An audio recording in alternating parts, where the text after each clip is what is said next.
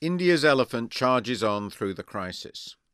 March the 2nd, 2010. Crisis. What crisis?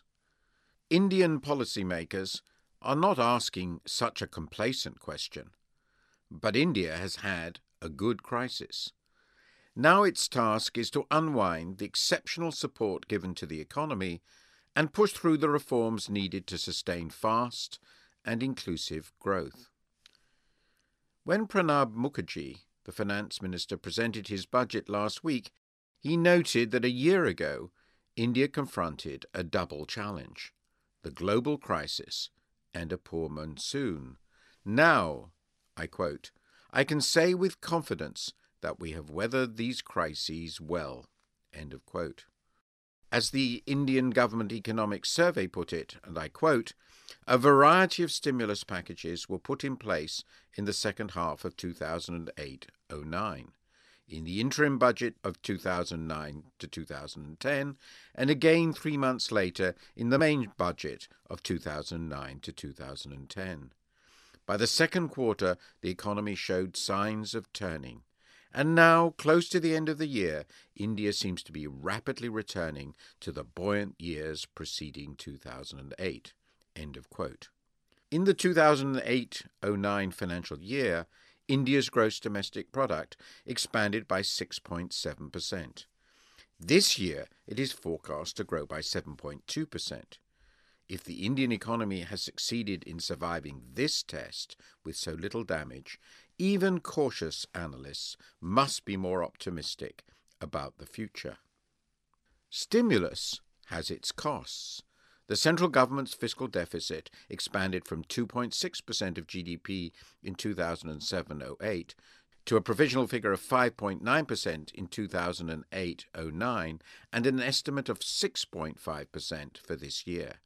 If one includes the states, the deficit jumped from 4% of GDP in 2007-08 to 8.5% in 2008-09 and a forecast of 9.7% for this year. India's nominal GDP grew at an average rate of 14% between 2004-05 and 2009-10. That makes deficits of 10% of GDP quite sustainable. I wish that were equally true of the UK. Nevertheless, continuation of such deficits is undesirable. First, much of the spending, particularly on fertilizer, food, and petroleum subsidies, is poorly targeted. Second, the public sector savings collapsed from 5% of GDP in 2007-08 to 1.4% in 2008-09. This needs to be reversed. Before the crisis, the country's gross savings rate had hit 36% of GDP. Given the country's attractions to long-term foreign capital, that would allow an investment rate of close to 40% of GDP. Such a high rate of investment could deliver 10% growth. It might well deliver even more. Since India's output per head at purchasing power parity is roughly a 15th of that of the US, the potential for very fast growth is huge. The extent of the optimism became evident during a week spent in India last month. Among the highlights was a conference on a book of essays in honor of Montek Singh Ahluwalia, Deputy Chairman of the Planning Commission and, after Manmohan Singh, the Prime Minister, India's most influential economic policymaker of the last 2 decades, and a friend of mine for 39 years. I was struck by the upbeat tone of the essay on macroeconomic performance and policies 2000 to 2008 by Shankaracharya, a former chief economic advisor to the Indian government. Dr. Acharya is the most sober of competent analysts of the Indian economy. Indeed, the book gives a strong sense of the confidence of the technocratic elite in India's performance and prospects. Similar confidence is palpable among the business elite. This confidence makes this a radically different India from the one I knew when I was the senior divisional economist for India at the World Bank in the mid-1970s. The emergence of this elite consensus on where the country is going is clear to any regular visitor. When entering the Commerce Ministry, for example, bastion of opponents of open markets in the 1970s, I was much struck by a poster describing India as the world's largest free market democracy. Another feature is the belief that the pragmatism of India's policies, particularly over global finance and the balance of payments, had proved correct. Those in charge of a vast country with so many vulnerable people are rightly wary of making their economy hostage to the sociopathic tendencies of the financial sector. This was the theme of an essay by Rakesh Mohan, former Deputy Governor of the Reserve Bank of India. Yet caution must not be inertia. Dr. Acharya's list of needed reforms rightly includes, and I quote, infrastructure, agriculture, labour laws, banking, energy, education, and retail trade. End of quote.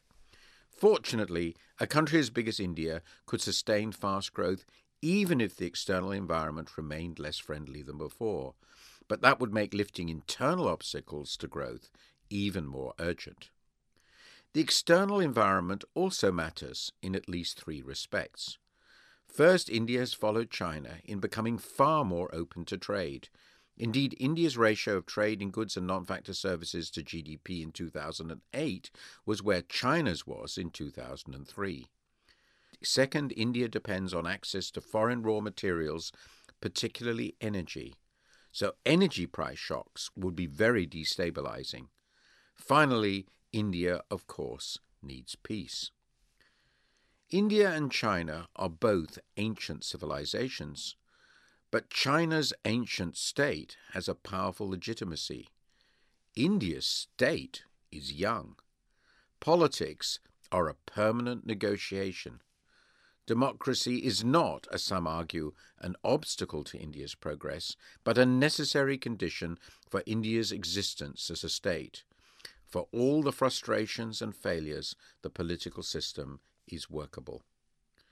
As a chapter in the Economic Survey on the Micro Foundations of Growth argues, even, and I quote, India's unpardonably large bureaucratic costs are like a valuable resource buried under the ground. End of quote. So much could be achieved if the state just got out of the way. So I have little difficulty in imagining that India could sustain growth of close to 10% a year for a very long time. Under conservative assumptions, the Indian economy will be bigger than the UK's, even in market prices, in a decade, and bigger than Japan's in less than 2.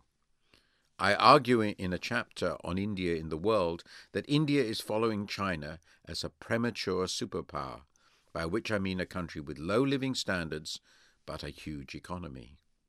Exhausted by the burden of its pretensions, the UK should soon offer its seat on the Security Council of the United Nations to its former colony.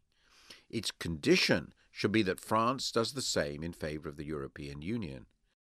Whether or not such enlightened statesmanship is forthcoming, presumably not, we are moving into the age of continental superpowers. Asia will be home to not one, but 2 of them.